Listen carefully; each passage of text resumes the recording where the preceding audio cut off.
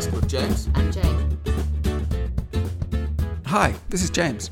I wanted to let you know that as well as these podcasts, we deliver at least one free online seminar every month that you're welcome to attend wherever you are in the world.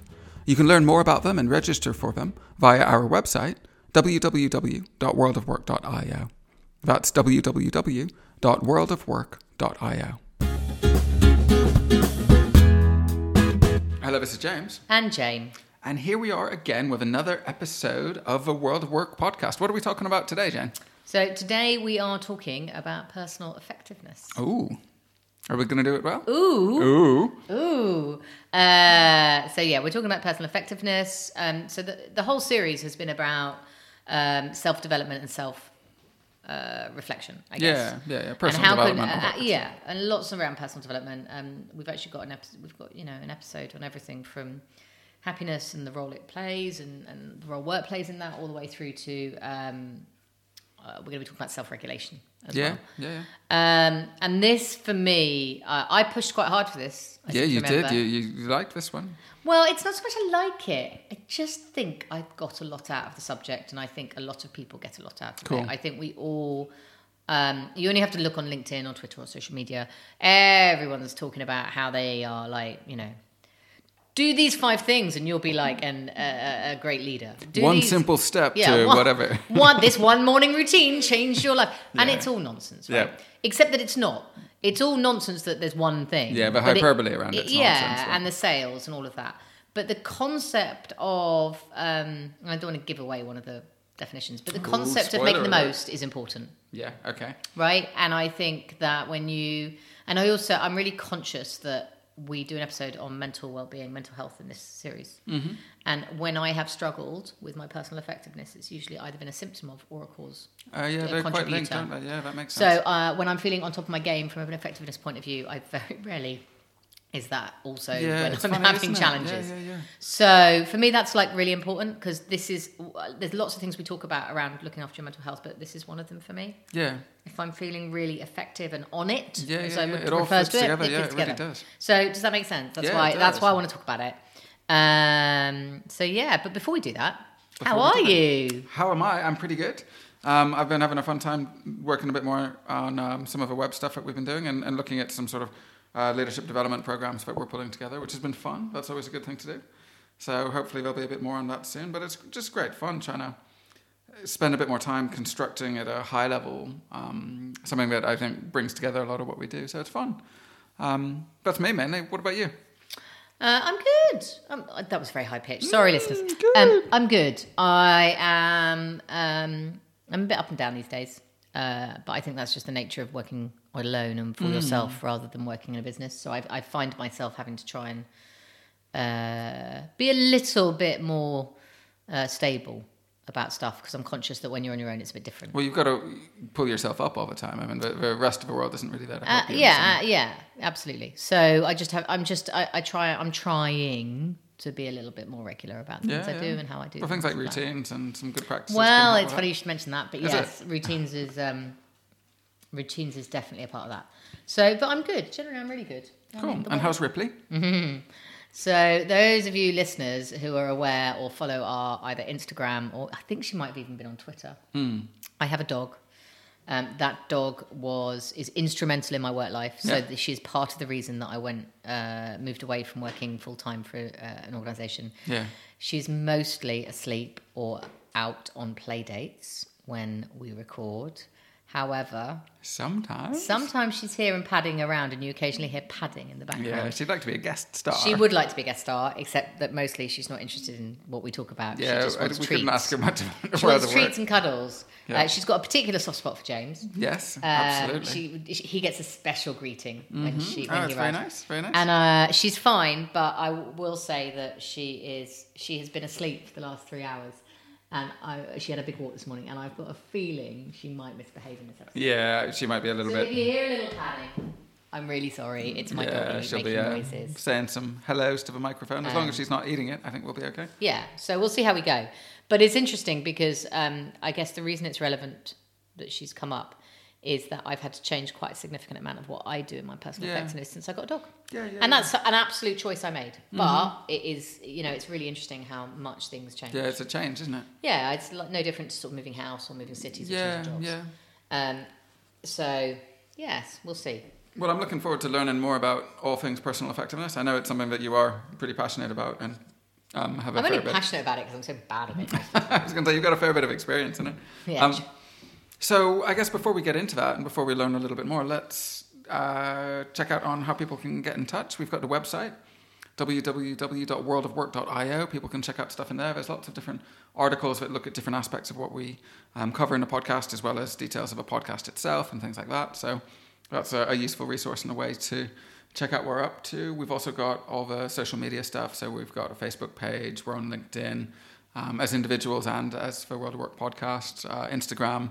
You name it. Twitter is probably the best way to get in touch with us. Certainly it's the way to have the most sort of direct contact. Yeah, with us, I think. Best sort of interactive way for us. Yeah, I would encourage that. I quite like a bit of Twitter. Yeah, it's fun. It's pretty good for us. At the Wow Podcast is where you can get us. At the Wow Podcast. So we'll be there with that.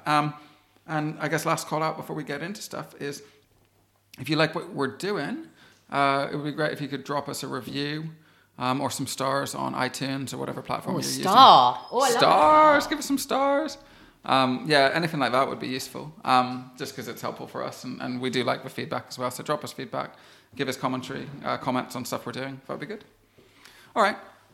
So we're going to do the usual approach to stuff. So What would that be, Jane? Should we check the usual? Because occasionally. Oh, are you mocking the fact that one time I forgot the order? Yeah, one time. One time. One time out of like 40. It might have been, probably a bit more than one time, to be honest. No! But it's good to reminder. It's good to know what you're going to do and visualize it as a way to make sure you do it. So we're going to do definition discussion first. Then we're going to do research roundup, where we get to hear from Jane. Then we're going to do a list of the week. That's a key one that I forgot last time. Then we're going to do some tales from the keyboard and some, personal reflections or top tips before we close up the podcast and get out of here.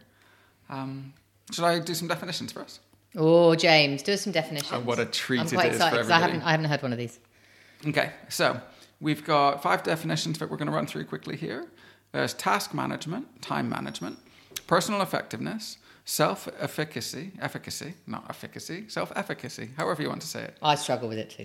Self-efficacy, and then routines is the next one we're going to cover, the last of the definitions. So I'll do those in order. I'll start with personal effectiveness. Now, we got this from a website called habitsforwellbeing.com, but there are lots of other places where you can get similar definitions. This definition says that personal effectiveness means making use of all the resources, both personal and professional, you have at your disposal, i.e. your talents, strengths, skills, energy, and time, to enable you to master your life and achieve both work and life goals. So for me, that's a little bit grandiose to some extent. I mean, it's like a little bit, master your life is something that's maybe a big ambition in there. But I think. Okay, now you've said it like that. Before I was thinking I quite liked it. Now I'm not sure at all. I like the things it mentions. I'm just not sure about mastering your life. I mean, I think, I'm always wary of things that seem, absolute and the sort of perfection end of things. I think for me, personal effectiveness is about getting better at this stuff and being more effective and efficient. What do you think? Well, like I said, I quite liked it, and then you just pointed that out. Now, the bit that's relevant for me is using your resources. Yeah. Right? Yeah. So that is, for me, the very epitome of why it's worth spending time and effort working on your personal effectiveness. Yeah. You have limited resources, time, effort, brain power, money, all those things, and the more clever you are about how you use them and the more efficient you are at how you use them, the more effective you are, I think. All makes sense. So that is personal effectiveness. Let's knock off 2 of those things that we have in limited amounts next, actually, or one of them. Let's talk about time management. So time management fits into personal effectiveness. Here we've got a definition from businessdictionary.com, and they say that time management is systemic, priority-based structuring of time allocation and distribution amongst competing demands. That's very businessy, isn't it? It's quite an efficient definition. But I think we kind of like what's in there. Time management is about allocating time, which is a completely finite resource that we've got very little control over. So that's time management.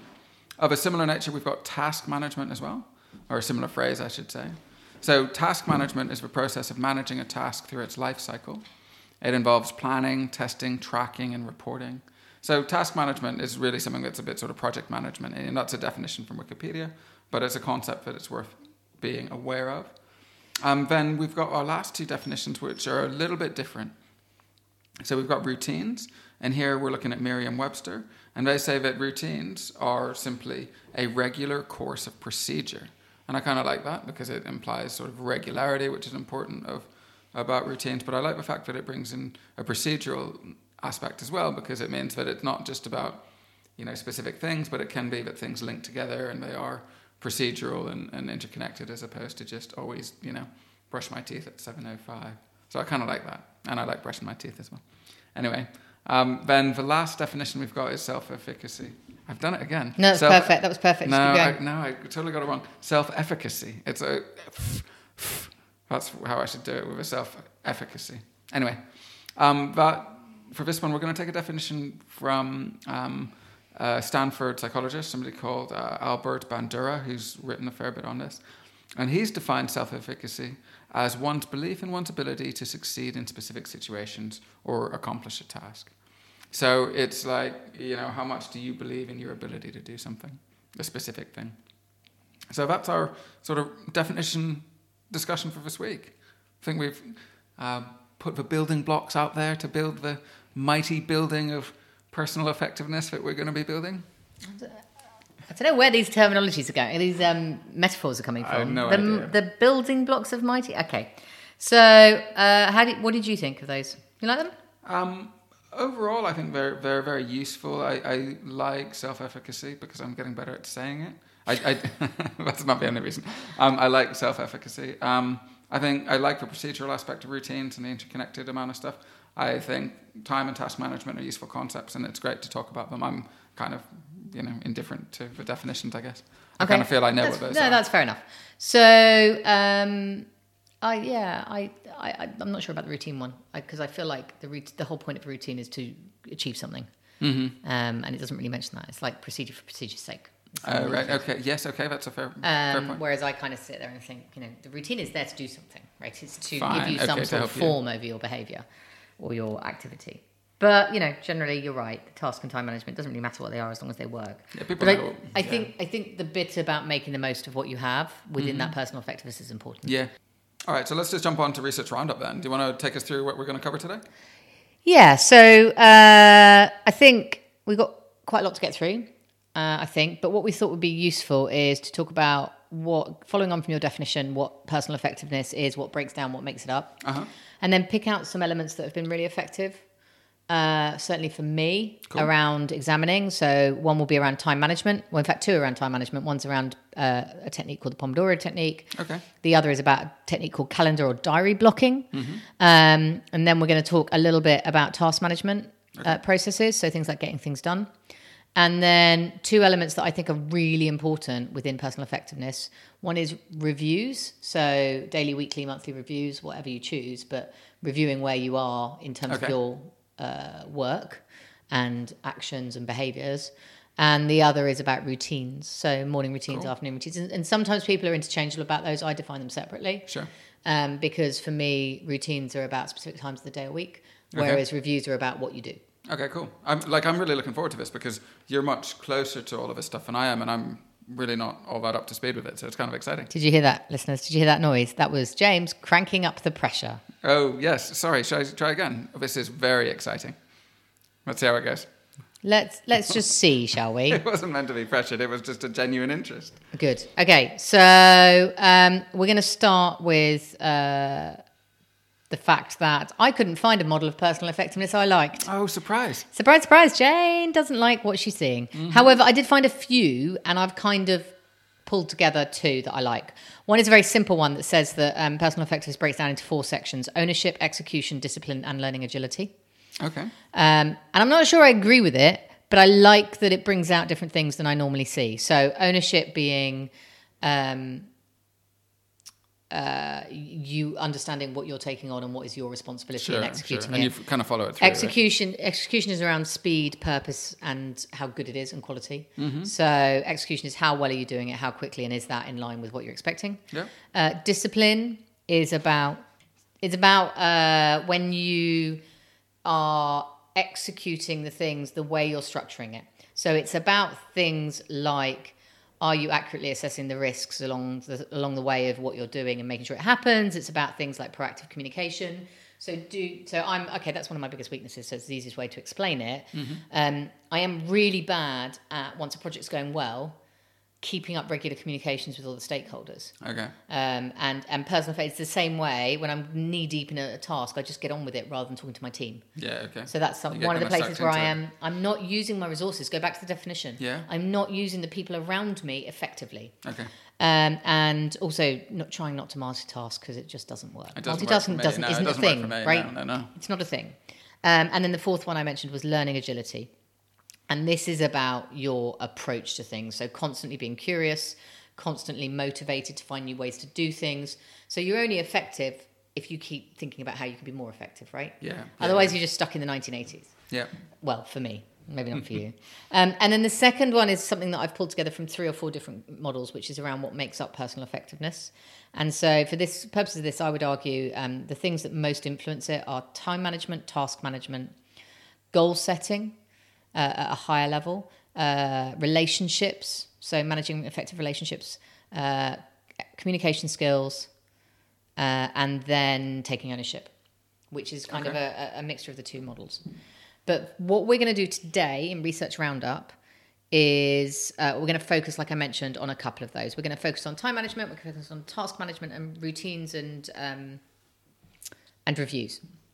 Cool. Because they are the things that I find help people most quickly. Yeah, and we've done stuff like goal setting. We've done a whole show, well, absolutely. So you can listen to a whole episode. And relationships work, emotional intelligence would be the episode I would start with. And then maybe trust. Yeah, trust. Because that's also really helpful. So we're going to start with the pomodorro technique because as a time management technique, because I find it infinitely helpful. I still use it, not every day, but I still use it regularly.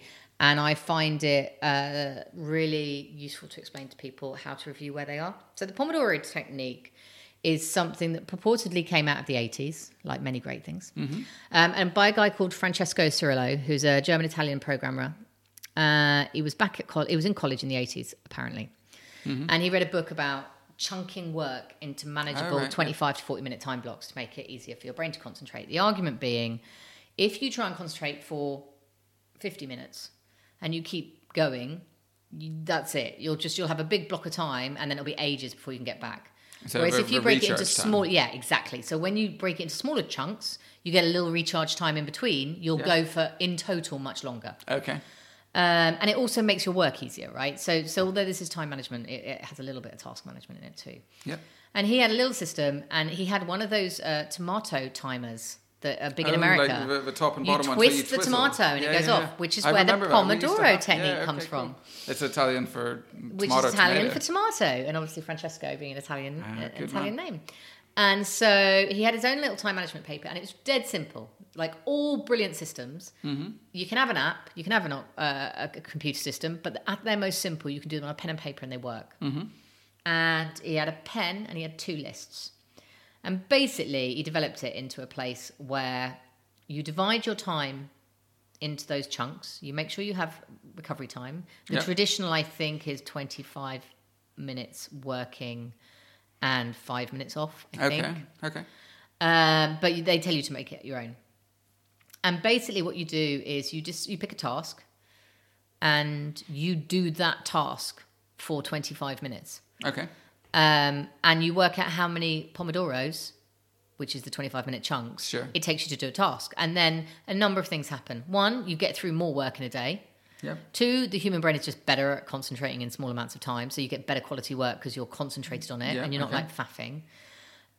But also, you start to understand really how much time things take. Right. Okay. So you get so I can now tell you that doing my monthly accounts takes me 3 pomodoros. Oh, that's cool. Right? Cool. But I would have told you it took me 45 minutes because it's a monthly, it's just update. It's not. You're not really observing it. Absolutely not. You're not really. And also I used to do it on Friday afternoons. It would flow. I would finish it on a Saturday, blah, blah, blah. So the idea is that you start to get a really strong way. So there are 3 biggest lessons. He has a whole book out called The Pomodorro Technique. Loads of people have bought it. But basically the lessons are chunk your work up so you don't drown in it. Be really specific. So be specific about the task and specific about the time. Use physical stimulus to develop flow and focus. So the timer is important because it's physical. Okay. Right? So you are setting something and you are focusing on it and you are putting yourself in that period. And the other phrase they say is commit to each Pomodoro as if you're getting married. Oh, say more. For 25 minutes, is that what it means? Well, I think for those 25 minutes, you have to commit to it as if you're getting, you are in the zone. Okay. So I really like it because I've used it for a number of ways, right? So I've used it for people to get a better understanding of how they spend their time. Is this when you're coaching people, do you mean? Or? Yes, or for me. I've used it when I'm really not sure where my time's going. I've used it when I'm really struggling for motivation. Okay. I've used it when I'm really struggling to break down a really big task. Yep. Because I'll break it into chapters and then, like, say I've got to write a massive report. I'll break it into chapters and then break them down and I can mix it up. Okay. But I also use it as a way to measure effort versus output. And this is really important to me. Okay. So I'm really passionate about measuring by effort, not output. Yep. I'm not suggesting FTSE 100 should start measuring by effort. That's not what I'm saying. But for people who are good and intelligent and hardworking, if you keep judging them by their output, you will never get them to do brilliant stuff because they will always focus on what's going to get them the best output number. So if you know, for example, that someone's really good at writing funding bids and they know that they've got some solid, safe ones, they will always go to those if they're measured by output. Yeah. Particularly if they're going to take more than a year. Yeah. If you measure them by effort, it's totally different. And people stop worrying about failing because they're proud of how long they spent on it. Now, and also it flags up when they're spending too long on stuff. Yeah, right? yeah. So it's a really good way of developing a language. So I love it. I absolutely love it. What do you think? I like it. I've never used it. Okay. I like the name. I like the story about it. But I've never actually done it. I mean, I'd like to do it. I just never have done it. I guess the first thing that popped into my head, how bad is this? I remember having one of those little timers and it went tick, tick, tick, tick, tick, tick, tick, tick, tick as it went around, and that would drive me nuts. So I need to get a silent motto to it.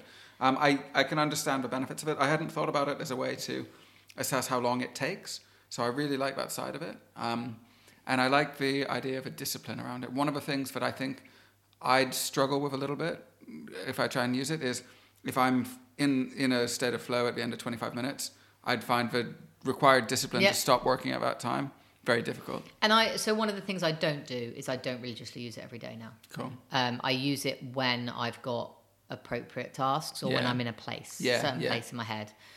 What I love about it is if I have got sometimes I don't feel I'm operating at full capacity, but I don't feel like I know why. So I use it quite a lot to get back up. So I say to myself, I just need to get 5 really good Pomodoro. It'll help today. ramp. Yeah, I can understand. And then I say, I'm just going to get 6 done today. I'm just going to get 7. And then you get a far greater satisfaction. Yeah. In my view. Yeah. I can see for some tasks, I could see it being really helpful. Yeah. So it's also a really good language between if you work remotely and don't understand what's taking your team loads of time, you ask them to do the Pomodoro technique for like a week. Yeah, and see what they're spending their time to do. It's that monitoring thing I hadn't really thought about, or assessing or whatever. Yeah, so I really love that. I also really love how well it motivates me. Like I do it by paper, so I use an electronic timer, but I do the actual marking by paper. Fine. And it's a tally chart, like on the side like of a Roman numerals. Literally, I just write the tasks down. Like what? Like on a prison wall where they're counting down the years. I was just checking. With chalk, you see it on telly. I do. So one of those. But I use it on pen and paper, and I really like it. Cool. And also, it helps you track a task. If you're just a bonus, if you're a freelancer contractor, or if you're paid, your time is billed, it works really well for that. Yeah, that's helpful, isn't it? So that's the first one. Cool. The second one around time management is something called diary or calendar blocking. Have you ever come across that? Possibly. I mean, I think so, but I'd like to hear what it is before I commit to it. Very similar purpose, very different process. And there's 2 ways of calendar blocking. I'm going to explain both briefly. Sure. One is that you plan your time to within 5 minutes. Okay. So if something takes at least up 5 minutes or longer, it goes in your diary. Yeah. Everything. So that might be changing after you've been swimming. You break things down to fine detail. Yeah. It might be walking from the tube to the office, even though normally you would count that within your commute. So you really break it down, but you also block out all your day, everything. Yeah. So your diary will be a riot of colour. And the idea is that you don't... there's a number of reasons for doing it. The most important of which, I think, is you don't start promising to do things you haven't got time to do. Yeah, really powerful. Right? So literally you can show someone your diary and go, when would you like me to do that? Yeah. Because I'm asleep then. Yeah. And also it starts having an honest conversation about how much time you're leaving for yourself, how much time you're... Yeah. And also sometimes when you think you're working harder than you are and actually you write it down and go, hang on, what am I doing with that time? Yeah. Again, really effective for letting clients know what you're spending your time on, letting your boss, and also figuring out where you're wasting time. But also, if you are easily distracted, it's really helpful to know exactly what you're meant to be doing at any given time. Yeah, it brings you back in. The danger is you can end up with tasks backed up. Yep. So where I found it most effective is where I am coaching people to work a 5-day job in 4 days. Yeah, such that... sort of compressed or No. So they're doing a 5-day job. I want to coach them to do it in 4 days, such that 5th day, or actually 2 half days is what I coach. So 2 half days are free for work that's dumped on them by someone at the last minute. Oh, I'm with you. And then half a day they should be doing development fund stuff or admin. Fine. And they I'm alternate. with you. Yeah. And the idea is to get a control over their time. And it doesn't always work like that, but Yeah. it's about getting control over their time. The other way of doing it is as a monitoring, similar to pomodorro, which is where you go through a week's process and you literally block your time as it happens. So anything, if you've had time, you then write down. If you did a task, you block it in. So that's almost retrospective, is that right? As you go, or retrospective, yeah. And the idea is, again, to get a real understanding of what your time is, such that you can start making choices. So a lot of the conversation I have with middle managers and senior managers is about what percentage of their time are they doing the work that they think matters the most. Yeah. So I'll say to them, like, how much time are you spending on new projects, developing new projects? And they'll say 30%. And I'll be like, how much do you want to be spending? How much should you? And they'll be like, 70. And I'm like, right, so let's work out 70% of 4 days. Let's work out how you would do that. Let's work out what would need to change, and then let's block it. Let's watch what happens if you try and do that. Yeah, let's try and create it. And so I people calendar block like for their lives. I couldn't do that. Yeah. But I do it maybe once every 6 months. Okay. And how long would you do it for? What would you do So I do it for a week, but not Monday to Friday. Fine. Because I find it really unhelpful, because Monday to Friday I'm like on my best behaviour, whereas Wednesday to Wednesday I just have to get on with it. Fine. And I find that really, really useful. Cool. And it's quite popular. Lots of people do it manually and make it all pretty. Mm-hmm. And they make it look all glamorous. Yeah. But it's not really. That's not really my bag. Mm-hmm. It works really well if you are a calendar-driven person. Yeah. So I've done bits of that. I haven't done the sort of retrospective. How long did it take using a calendar? I've done similar stuff without using calendars. With the blocking out my time, I've done it, but I haven't done it as religiously. But I can see why there's a lot of benefit to it. One thing that it's not exactly the same as this, but I think is relevant, is when I've worked in teams where I've worked with a lot of people and maybe I've needed to review stuff and we're trying to manage sort of more complicated, interconnected deliverables. I've asked people to block time in my calendar for things like review and just to help try and structure my time as somebody in the team as well. Is that the kind of stuff that you've done? Or? Yes. I think one of the most important things is to understand what helps you in terms of what the format is. So some people are email driven, some people are calendar driven. Yeah. So I'm, and I don't mean you ignore the other, and some people are personal task list driven. Yeah. I am fundamentally calendar driven because I'm an ex-event manager and everything is about deadlines and timings. So for me, the easiest way of ensuring I'm doing things is putting it in my diary. Yeah. And therefore, when I actually don't have a task list, controversially. Ooh. Which, we'll get on to how bad that probably is. But I've come to the conclusion it doesn't work for me. Sure. What does work for me is a combination of an appointment every morning with what I haven't done that's due that day and an email system that works for me. Yeah. Which I'll explain a bit in a minute. Okay. But so for me, if you are wanting to start somewhere, tracking your time is absolutely your place to start. That's why I wanted to talk about it first. If you don't know where to start about personal effectiveness, and this stuff is sounding kind of familiar, like you don't really know what you're spending your time on, or you're in meetings too much, or whatever it is, if you start one of these exercises to see where your time is going, it helps. It just You've got to helps. understand the current state before you do anything about it, right? So I'm a massive fan of that.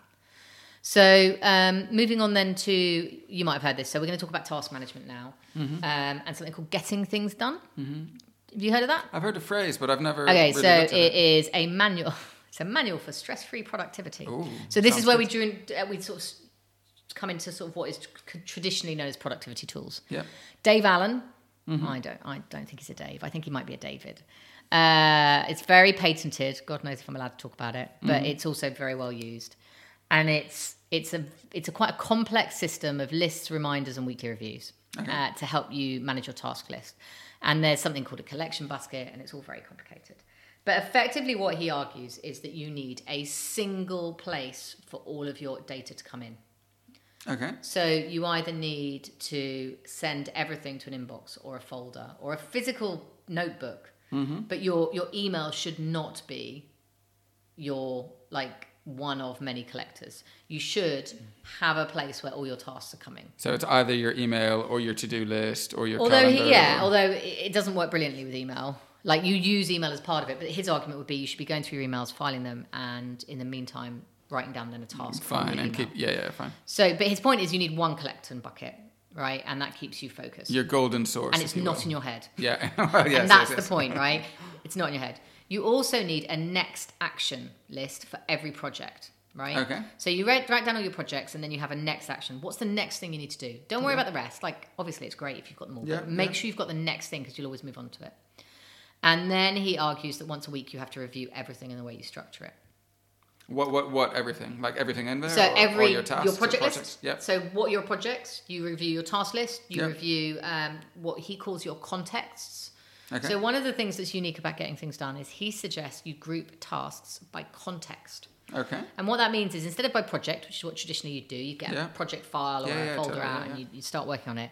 He would say, have a task list that has a little list under phone, a little list under email, a little list under meeting, a little list under your line manager's name, and lots of different contexts. And you might have an errands list, for example, or a home list, or a partner list, or a kid list, or a dog list, or whatever. And but you also, the idea is, where do you have to be to do that task? Fine, okay. So group all your phone tasks together, because if you're in the mood for phone calls, you're in the mood for phone calls. And Fine. if you've got a quiet room and you're making phone calls, that's ideal, right? Yeah. Whereas if you can't really make phone calls on the train, so there's no point trying to do things. So you want to open up, if you haven't got power and you haven't got a phone, what are the things you've got at your resources? Sure. You can't do errands in the office, so don't try. If you're remote working, have the office as one of the places. Yeah. And his idea is that you have a list of projects and a list of contexts. And you do your tasks by the context, but you track your tasks by your project. Fine. Does that make sense? Yeah, it does. Sort of a matrix view on how you do stuff. And so he has a process diagram, which you can Google really easily. And effectively it says, stuff comes in. If it's going to take you more than 2 minutes, it's not for right now. If it's going to take you less than 2 minutes, do it. Yeah. And then if it's not going to take you 2 minutes, either goes on your task list because it's a single option. Yeah. Or it's breakdownable, in which case it becomes a project and the first action goes on. Okay. Or you can delegate it. Okay. Or you can wait for someone. So you could nip back a 2-minute email saying, "Oi, you've forgotten to send me the attachment." Yeah. And then it goes into the wait file for the response.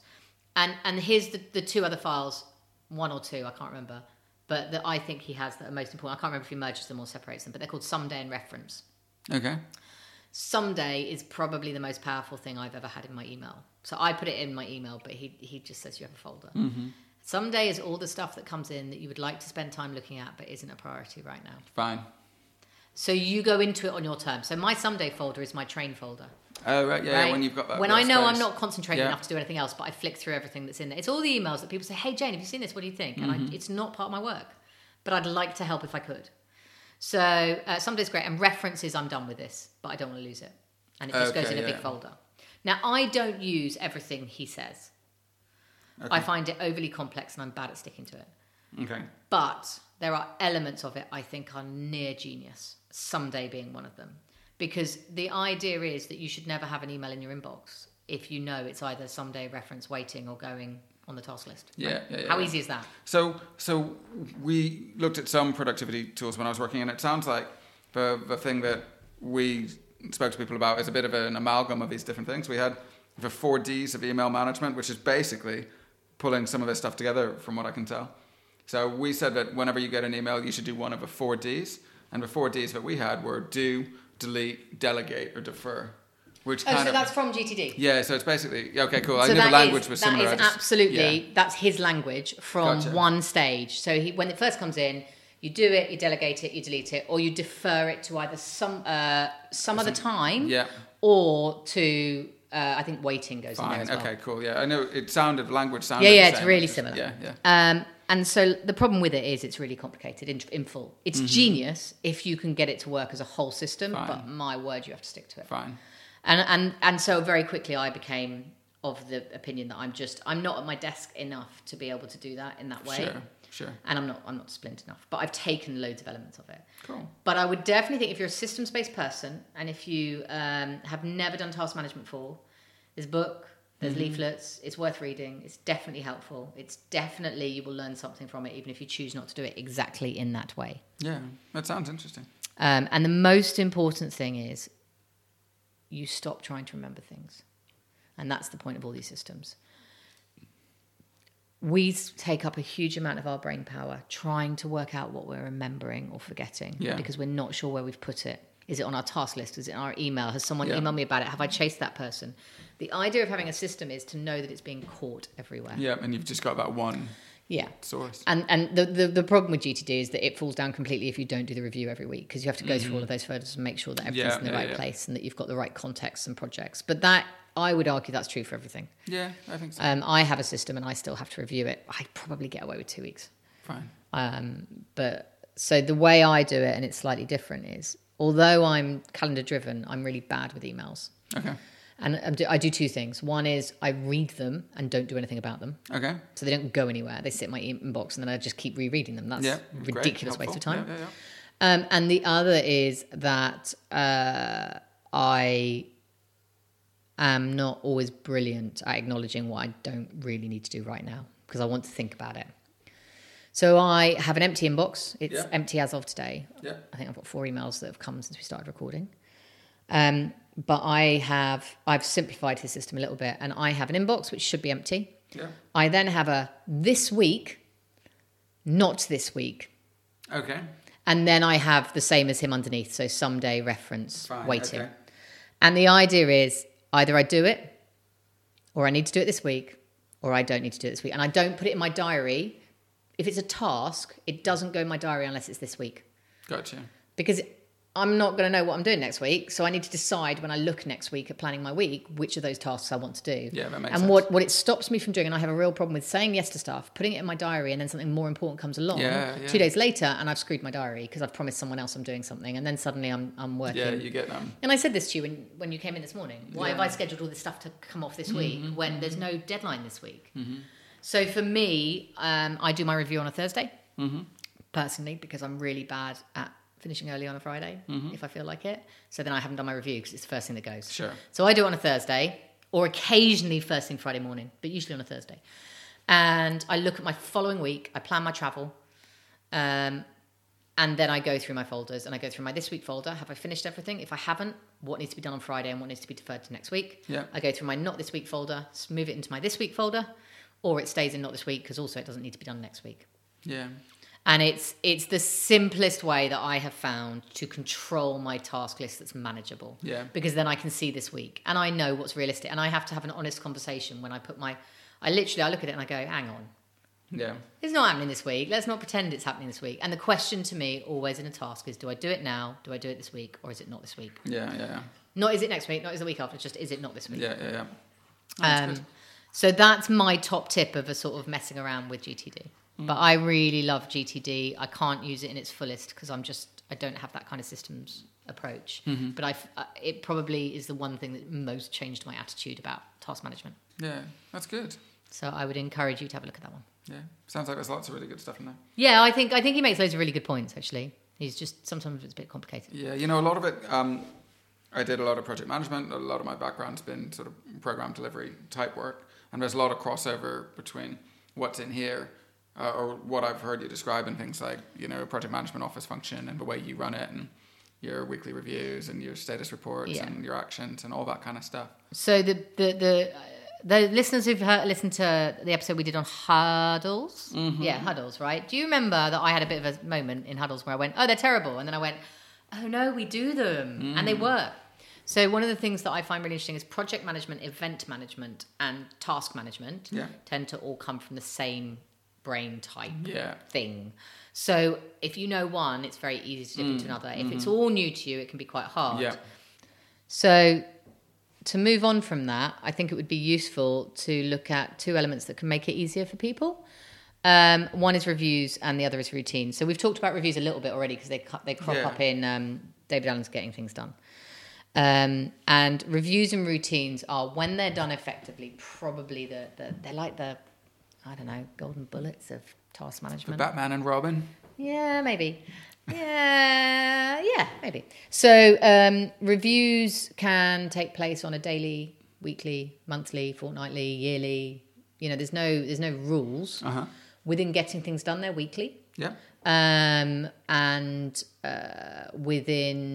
he also suggests occasionally doing a check-in, I think quarterly, around what type of work you're doing and whether it's still relevant, etc. I do mine fortnightly. Sometimes occasionally I do them weekly, but mostly I do them fortnightly because I don't trust myself to do them weekly. And so fortnightly, anything longer than fortnightly feels a bit like I've left it too long. But I also do a daily review, which takes about 5 minutes. Sure. And that fits into my routine, so I'm going to explain it in a bit. But do you do weekly reviews? Well, at the minute I'm doing it less than I used to, but I think I pretty much do. I mean, like for me, I tend to structure stuff when I'm looking at this around an information center. So I tend to either when I was employed on Friday afternoons, I'd have time blocked out to review my week. So I'd give myself 60 to 90 minutes at the end of each Friday to check in on where I am. And then I'd use that to update an information center, which is basically a way to capture a certain amount of information. And I tend to work with a task list for myself, which kind of is in the form of a project plan. Is the way I'd run it myself. But I would basically do that check-in on a Friday afternoon, and I'd do it weekly. Or at least I'd have it in my calendar weekly. So it was interesting. You said you did it 60 to 90 minutes. I was going to ask you, how long is yours? Because without question, they always end up longer than I want them to be. And the more longer they are, the less likely you are to do them, which is kind of that eternal challenge. So in short, what is a review? It is about choosing a particular period of time, and it might be the day, the week, the month, whatever. And it's about... good ones for me involve looking back, checking that everything that was meant to be done has been done. If it hasn't, then what needs to be shifted onto your future week or your future months. Let's talk weekly for the sake of this. Yeah. So it's about looking back. I like to use it for a period of self-reflection as well. What's gone well? What hasn't gone well? What should I have done differently? It has, if you're using something like the pomodorro technique, or a time management system, it's a really good way of totting up at the end of the week. Sure. I've spent, 15 pomodoros on admin, and I really don't want to be doing that. Yeah. Or I'm really pleased I've only spent 3, and it's been really successful. Mm-hmm. So it's a really good time for that. And then within the context of looking forward, it's about looking in my Not This Week folder. Yeah. For David Allen, it would be about reviewing your projects, making sure you've got a next action on each of them so that you know what that next step is. It would be about checking your context. Are they all still relevant? If you've got one for your line managers, it's still the same person. Yeah. And it's about, I also use it as a period for travel. So looking back and forward of my travel, making sure I've done my expensive, or at least I know when I'm going to do them, and then looking forward and working out and planning where I'm going to be in the country. Mm-hmm. And it's about dedicated period of time when no one talks to you, ideally, and you literally go through the logistics of your work life for that previous week and that forward week. The reason I do it incidentally for fortnightly is because of travel planning is so expensive if you only do it a week in advance. So if I've done it fortnightly, I tend to feel better about it. And a good review is reflective. So you spend time thinking not just about the process, but whether, what are you doing within it? Does it work? Is the process still good? It's reflective. It's it's robust, so it can handle a few knocks. It can handle you doing it in 20 minutes one day because you're really struggling. Yeah. Or it can handle when you realise you've got a totally different type of work for the next 3 months. And it's regular. It has to be regular. And that's the other reason I do it fortnightly, because I can guarantee I'll do it fortnightly. I can't guarantee I'll do it weekly. And I would rather do it fortnightly and occasionally do an extra one than do it weekly. Does that make sense? Yeah, it does. It makes sense. It's such good practice, right? I mean, so often we put off putting time into managing how we're doing things because it doesn't feel like it's real work.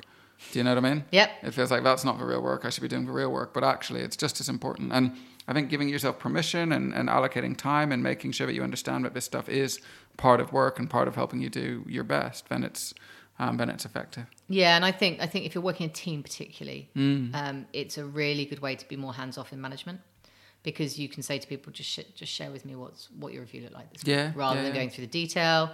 And similarly, if people are new to it, it allows them to gain some control over the work and share. And if you're going to integrate your team into a task management or an online management system, or a CRM system that's going to track their tasks, then they're already halfway there, which is exceptionally helpful. So, I'm really super passionate about reviews. I do different things depending on different. So at the end of the day, I don't do a review anymore because I do it with you in the huddle in the morning, where we look at what's gone well and what's gone badly the day before. And then for the week, I do, as I say, a fortnightly full task exercise. And then I would say, I'd love to say it's every 3 months, like every quarter. It's not. It's when I feel like it on a Sunday afternoon usually.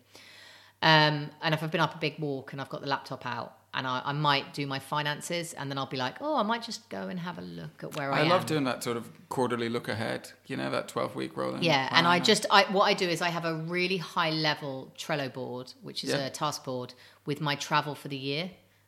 Okay. And it just gives me a sense of roughly when I've got dates in, because then I can start building my calendar. So if I'm in London, I know I'm in London in October, so I'm going to book an extra day down there. Yeah, and start to plan around it. Yeah, really good. And so that quarterly look gives me a sense. It's also when I can tell my partner when I know, because I'm like, right, I know where I'm going to be for the next 3 months roughly, and this is what it looks like, and this is when you're going to have the dog. And for me, doing that forward look helps me think it a bit more of a strategic level, like you alluded to earlier. Are the things I'm doing still aligned with where I want to be, with the right type of work for me? All that kind of stuff comes in at that higher level view for me, at least. Exactly. So I strongly advise you to read a bit more about reviews if you're listening, particularly if you struggle with managing your own time. And so for the first year I did it, I made myself a rule. If I did 20 reviews a year, I'd won. That was it. They could be rubbish. They could be 5 minutes. They could be of course they weren't, because that's not what happens. But for me, the way I set my goal was I need to do 20. Yeah. So what happened, of course, me being me, is I stuck to them religiously for the first 6 months. Yeah, and then did them mostly weekly. But at least I felt like I got into the habit. Yeah, you've learned it. Yeah, I'm with you. So, really important. And I don't know any task management systems that don't have some form of review. So it's really worth getting used to it. Yeah. The most successful I've ever been is when I've had my own notebook just for my reviews. Okay. Nothing goes in there except my reviews. And so that's a really good way of noting where I am, what I've changed. Because I went through a period of changing my contexts loads when I was getting things done. And I kept changing back and forward. And then I started keeping a diary about what I was changing in my review. And then it stopped. Yeah. Because I was like, I remember why I don't do this. Okay. And then the last sort of element. Nugget, you were about to say. No, nugget? Awful phrase. The last routine. nugget, yeah, okay. Is routines. Okay. So if you go on social media, everyone's obsessed with what their morning routine is and their evening routine. I was up at 12:37 this morning for 16 minutes of eating walnuts, followed by an olive oil bath and an ice shower. All of that. We've all done that. And also, I mean, a review is a routine, right? That we've just talked about. Mm-hmm. But I want to call out particularly morning and evening routines for 2 reasons. And you can feel free to shoot me. Okay. So, or agree with me. Yep. I'm going to call out evening routines first, because it's the one I fail at consistently. Okay. And call out sleep hygiene. Oh, great. Yeah. So I talk about this a lot with people who find themselves surfing on social media when they go to bed, reading a book, watching telly, and therefore they don't. I say, what time do you go to bed? And they're like, it depends. I fall asleep about this time when I'm watching telly, and then whatever. And forget whether you're successful at work. Sleep hygiene is important, right? Totally. Darkness when you go to sleep, and this is someone who fell asleep on the sofa last night. Darkness when you go to sleep is important. It's good for you. It's all like melanin. It's what recharges your body. So trying to go to bed at a similar time. I'm not saying don't ever go out, but try and go to bed at a similar time most nights. Turn the lights off. Be deliberate, like everything else we talk about. Be deliberate about going to bed. This is when I'm going to bed, and this is when I'm going to sleep.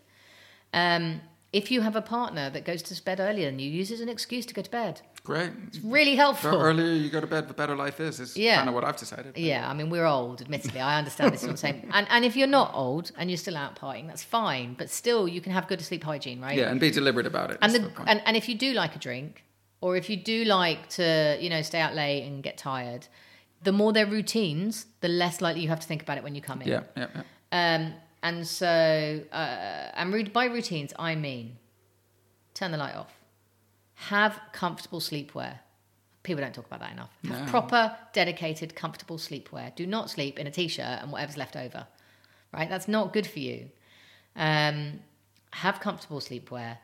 Get into bed. Have a glass of water by your bed. Turn your phones off. Put them somewhere. If you can't turn them off because they've got the alarm, buy an alarm clock. You're not that broke if you've got an iPhone. Yeah. Or whatever else it is. But if you really can't, just put it somewhere else. Plug it in, because there's nothing worse than waking up past your alarm because you forgot to plug your phone in. Turn it off. Experience there, I think. Yeah, that's happened twice. It used to happen a lot more. So, and the most important thing is, right, don't do any of the things I tell you. Try them and figure out what works in your routine. For you.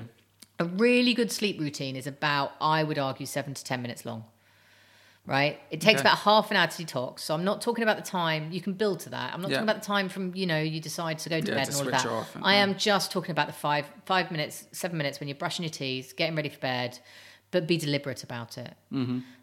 Because too many people in this world are falling asleep in front of the telly and then waking up half an hour later and then wandering through to the bathroom and then kind of half brushing their teeth because they're not really awake and then crawling into bed with their t-shirt on. They just are. I just know it because I don't think I'm the only one that had this problem. So my evening routine is just focus on sleep hygiene. That's all that matters. Yeah, it's good. Focus on making sure the light's off. There's no light coming in. Focus on the fact you're in bed because you want to be at a time you want to be. And when you wake up in the morning, what time do I go to bed? I don't know. It's not an answer. Yeah. Do you have an evening routine? Do I have an evening routine? I think I do. I'm kind of maybe less intentionally structured than I should be about it, but I basically do. I mean, I know I like to go to bed early. I do like to watch some things with my girlfriend before we go to sleep. Sometimes in bed, sometimes not. But I will, do the tooth thing. I'll actually floss my teeth first because I've been learning about flossing. Yay! My dad's dentist. Yay! Get toothpicks too. Yeah, I've got. You need both. Yeah. Dental hygiene, people. Yeah, I know. Teeth are expensive. I'm in a quandary because I use these little plastic things, but I know that they're environmentally really bad. Why don't you use the wooden ones? Well, I've got like a thing that's like a floss and a pick all at the same time, impressive. Which is nice, but this is environmentally really unconscionable. Anyway, we always end up talking about your teeth. I don't know what it is. Anyway, that's unhelpful. But I floss my teeth, I'll brush my teeth, I'll get changed and ready for bed, and I'll get into bed. Sometimes I'll watch something in bed, sometimes I won't. But I do tend actually to listen to some stuff when I'm going to sleep as well. So everyone's got different approaches, but How do you turn it off then? I have a timer. Oh, okay, so that's allowed. Yeah, so I've got a timer that's allowed. on my device that'll turn it off after. Okay, that's allowed. And I'll do that. And I tend to, depending on how things are, if I'm a little bit more awake, I'll listen to something a bit new. But if I know I'm a bit tired, I'll listen to something that I've heard a few times, but I like, and that just kind of helps me go. Okay. I also, though I don't really do it now, I like having a sort of white noise. Yeah. To help me sleep. So I've, in the past... And you can get apps. Yeah, you get apps, or in the past I've used a fan, stuff like that. I think things like having a window open is great as well in terms of managing the air. So all that stuff fits into broadly what my routine is. You can read about a million of them on the internet. We're not suggesting you copy any of them. The point is, be deliberate. Right? Yeah, I think it's just like everything else we talk about. Be a bit deliberate about it. And then morning routine. This one is not... I'm not going to even dare to comment about morning routines. Okay. In terms of what's effective. I'm just going to give a very personal... And if you're really good at getting up in the morning, right? Seriously, you don't need to listen to this bit. Because I am like A grade 101 while you're already ahead of me. But some very practical... If you're really bad in the morning... Firstly, you will always be bad until you get your sleep hygiene at night done. That's so true. So true. But even if you do, you will struggle. So my suggestions are, number one, get a dog. Okay. I can't stay in bed because she just looks at me like I'm evil and then decides to whinge. And she don't whinge much, but she whinges when I don't get out of bed. So number one, try and get a dog. If you can't get a dog, when you go travelling next, east, so backwards in time, right? Not backwards in time, obviously, but like the clocks are going back. So when you go... If you go east, when you're moving west, later in the day. I'm really bad. Good. I'm Right, really bad at my east and west. Yep. So if you go, so for example, if you're in the UK, when you go to America, right? Be prepared before you go on holiday or travel to make the change when you come back. Yeah. Okay? Because without question, that is a brilliant time to make the change because I've done it and it worked. Okay, I see what I you mean. got it to stick. Yeah.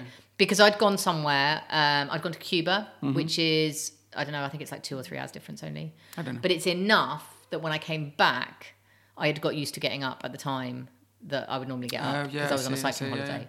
And so when I came back, 6:30 didn't feel that bad. And, and I swear it worked. It was amazing. Interesting. Yeah. Acclimatized in a different place. That was really, really good. And what I would say is that whatever you can do to get your body out of bed, it doesn't matter. Just get it out of bed and don't get back in. That's like, I know this sounds really basic, but get out and don't get back in. Yeah. Right? Because if you can do that, break through. I think it's about 3 minutes. Okay. I've worked out, I think for me, and I've spoken to a couple of people about this, it's about 3 minutes that it takes me to not then want to get back into bed. So as long as I'm out for 3 minutes. Okay. And also, if it's winter, don't have a shower in the morning. That's another massive thing. Have a shower at night because it's cold and you want to get back in bed. I see. Or you want to go and dry, or you want to go and sit somewhere, and you just don't do what you're meant to do. Does that? These are really simple, they all make stupid sense. Things, right? But I cannot tell you how hard I found it to change that. It was the thing that nearly really struggled. And then the other thing I did for a while, I did lots of things to fix it, was I gave myself a reward in the morning if I got up. Okay. So I love Pilates. Okay. It's really expensive. For about 2 months, about 15 years ago, I had a personal Pilates lesson. Oh, wow. Right? Wow. You can't not show up when there's just one person. Yeah. I know someone else who does tennis at 6 in the morning. Okay. And they don't do it. They it sounds really, right, it's so funny. It's, oh my God, he has a tennis lesson twice a week at 6 a.m. That sounds so glamorous. Yeah. No, it's because he's scared he won't get out of bed. That's so funny. Which I love. Yeah, I just love that. He's like, there's no way I'm getting out of bed. And you can't let someone down. No, you just can't, right? No. It's different. If you're in a group, you can. Can't let one person down. That's fine. Especially if you need to pay them. Yes, of course. So all of those things help because, and it is doable, you can change it. And I promise you can change it. So that's just a shout out for the people in the morning. Yeah, that's kind of cool. Do you have a morning routine? I get up and I get out of bed. Do you make the bed? Yeah, always make a bed. So I'm new to making the bed. Yeah. So I only picked this up the last few years. No, so making the bed's amazing. Yeah, it means it's really hard to go back. Yeah, but also you walk past your bedroom and you're like, look at my bedroom. I've got my bed. Yeah, it's nice, isn't it? And I'm giving up all my secrets here. Yeah. But I don't make the bed. I'm pretty good in the mornings, right? I mean, like generally, I going back to sleep isn't something that I normally face as a challenge. In fact, sometimes I want to go back to sleep and can't do it. It's more of a challenge I get. But generally, I'm pretty happy about it. Cool. Is that our research roundup then, do we think? So that for me is probably quite a long, research roundup. But and it's absolutely, there's like a billion things we could have put in that. Of course, yeah. But we just thought it'd be really useful, some of the really practical things that will, those routines, those reviews, and then this task and time management that I think is really helpful. Yeah. Cool. Should I do a very quick list of the week for people? Yeah, I think we've snuck in a bit of research in there. I think we might have done a little bit as well. So what we've got is a list of the week for you, which is kind of researchy. And it's a list of 7 principles of personal effectiveness. And hopefully it's something that you find a bit useful. Again, it's just kind of like basic, basic things to think about, but hopefully it's a bit helpful for you.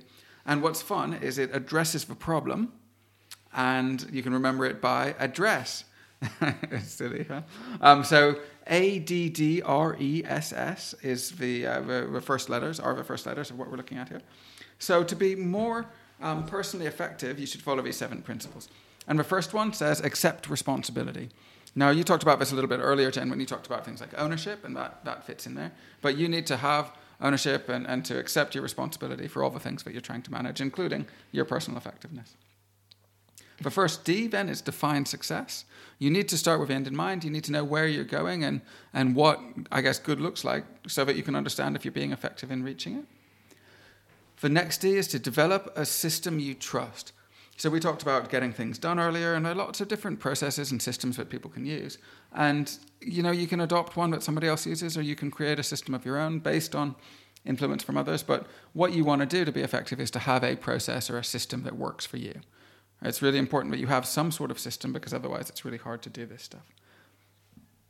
The R is recruit your stakeholders. Now, what this is about, I believe, is about trying to make sure that you are working with people that fit within your framework, and that you've had conversations with about the way that your framework works, and you're all on the same side. So, within the world of work, there are a whole number of stakeholders that you work with. And it's about trying to work in an environment that fits with what you're looking to do, with people who kind of fit within what you're trying to do as much as possible as well. The E from address is embed your routines and rituals.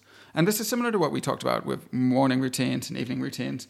And even things like the review, you can think of as a ritual. Trying to think about all these practices and ways of working and get them all embedded into your world. It can take a little while to embed these things, but if you get them embedded, then it'll help your personal effectiveness, because you won't even think about them. You'll just have adopted these things as best practice and as the way that you do things. Next up, we've got the 2 S's. So first is to steer meetings and interactions. And this is about trying to make sure that you actually are efficient in the meetings and the interactions that you have, and trying to usher them towards productivity and productive outcomes. All too often, it's easy to go into an interaction or a meeting and find that you're not being productive. But if you really try and focus towards productivity in those environments, and those coming together of people, then you'll be more personally effective overall. And then the last one is to stay on track under pressure. Now, that sounds kind of simple, but there are tools and things that you can do that will help you do that. We've talked about some of the tools elsewhere. But I guess just acknowledging that pressure comes up and makes things harder. And under pressure, you'll strain and you'll bend out of shape a little bit. But trying to make sure that you're as focused and as effective as you can be under pressure, and that you're staying on track, is helpful. So that's the address 7 principles of personal effectiveness. Which one of those is your favorite? Have you got a favorite, or do you like them all equally? I don't have a favorite. I think the systems piece is really important. Develop a system you it's trust. What's there when everything else falls apart. Yeah, you can trust the process sometimes, can't you? Cool. So, any stories from the keyboard for you? Probably just one really straightforward one. I've probably shared enough in this episode about my challenges. One story from the keyboard for me would be the way that, particularly on major events and big projects that are coming to the end, the use of a task list that is effectively has a timeline for the day running down the side in 10-minute increments, and then has a context-based task list, is amazing when you run a massive team. Cool. So I used to run a team of about 500 people on site. I had 5 key members of staff, and they ran teams of huge numbers. Sure. And so I had their names across the top. I had health and safety, legal, major complaints, and something else. I can't remember, and hospitality and sponsors. And so at the beginning of the day, I would start at 6 a.m. and my day would be filled. And I would say, I'll come and see you at 10 past 10. And I'll come and see you at 20 past 10. And I would, when you're not working at a desk, and you're trying to find people in a big space, particularly if you're working on a big project or a site, it's absolutely amazing.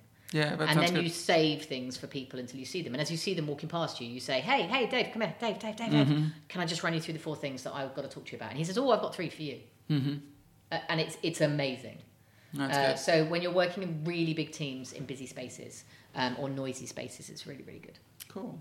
I guess my thought on this is around trying to get consistency within a team. So I've done a lot of work coaching teams through adopting new ways of working and new practices within them. And one of the things I've seen when I've rolled out things for teams is that individuals and teams have different ways of working. And if you speak to people in a team, everyone will think that they're doing something, and they'll all be doing it in a different way, and it's all kind of okay. But if you can get people doing things the same way, then it's just hugely more effective. Yep. So some form of consistency and sharing, even of knowledge around how everybody else is working, is a really powerful thing. So I like doing stuff like that through information centers. But things like shared to-do lists or consistent project status reporting or whatever it happens to be can really help bring people together. So I guess my sort of tell from a keyboard is around the power of consistency and approach within teams. It's sometimes hard to do that because you want a bit of individuality as well. But trying to get some consistency is really helpful. Any top tips from you? Don't get stuck with a system. Don't get stuck with a system. Just because you've invested 2 years in it and it's worked for you. Don't obsess that that's your system. Yeah, like a way of working Things have to change. system. Yeah, so if you've got a task-based system, well, it's a way of working or a way you run your team meetings. It doesn't matter what it is. Things change all the time. And it may have worked with you. I've got things that worked for me for 10 years. Yeah. But then I went to self-employed and they just fell away. They no longer work in any way, shape or form because that's not how I work anymore. So just be really open to that and don't get too hung on to things. Yeah. Okay, cool. I guess my top tip is to speak to other people about what they do, particularly if you're in a workplace. So, if you've got a way of doing something, speak to the others in your team and say, do they have a way of working? Do they want to do things the same way? Do they do it the same way? What can you learn from others? And I like your idea or your top tip about being willing to evolve and change things every time. I think that's helpful as well. All right. Well, I guess that's a bit light on top tips, but we've had lots of tips throughout the whole episode, so I think that's pretty good. Let's just kind of wrap things up and say that if people would like to get in touch, they can do that. They can look at the website, www.worldofwork.io, and they can check us out on all the social media places. And what's the best one? On social media, without question, Twitter. Twitter? I mean, it's not the best one. I mean, they're all great, obviously. Course, we're not saying that, but we're saying we tend to be on it the most. most. The best one to get in touch with us is Twitter. Yeah, absolutely. Although we are on Facebook, Instagram and LinkedIn. Yeah, so you can get us at The Wow Podcast on Twitter and we'll reply to you. And you can always give us feedback and comments on that. And genuinely, I have probably tried every trick in the book. Some of them work for me, some of them don't. I haven't left them out because they're not brilliant. Yeah. If you've got favourites, let us know. We'll probably do a poll on this, I think, and see what people are doing. Cool. All right. Well, until next time, it's over and out from the effectiveness of personalness guru people. There's no gurus here, but I hope it helped. Any little bit of this has helped. That's I'm sure that's helpful stuff in there. Goodbye from me. Goodbye from me. Hi. Thanks for listening to this episode of the World of Work podcast. To learn more about what we do, please check out our website, www.worldofwork.io, where you can read some great articles, learn more about the seminars and courses that we deliver, or even support us if you wish through our Patreon page. That's www.worldofwork.io. Thank you.